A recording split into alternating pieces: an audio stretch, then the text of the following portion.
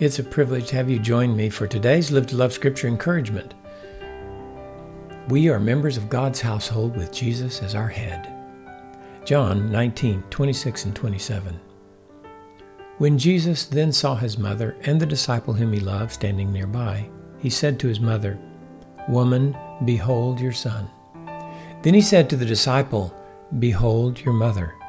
From that hour the disciple took her into his own household. Before going to his Father, Jesus had one last responsibility as Mary's oldest son.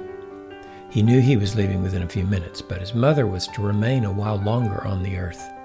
She needed to be cared for. At that moment, apparently none of his siblings were believers, so he wanted Mary to know she would be cared for. He gave her into the hands of his beloved disciple John, who took her into his care from that hour. I've not often considered that John even had a household to take her into. Perhaps he was married like Peter was. Perhaps he had children.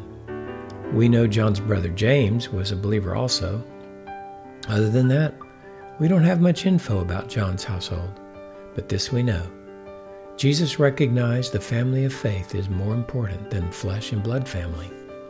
When we come to Jesus, we come to a new family of faith. We gain new fathers and mothers, new brothers and sisters, with Jesus as the head of the family. To receive and love them is to receive and love Him. As believers, we are all in God's household.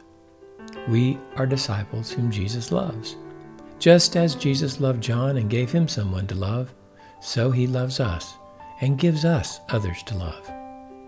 May we take up the responsibility as quickly and willingly as John did.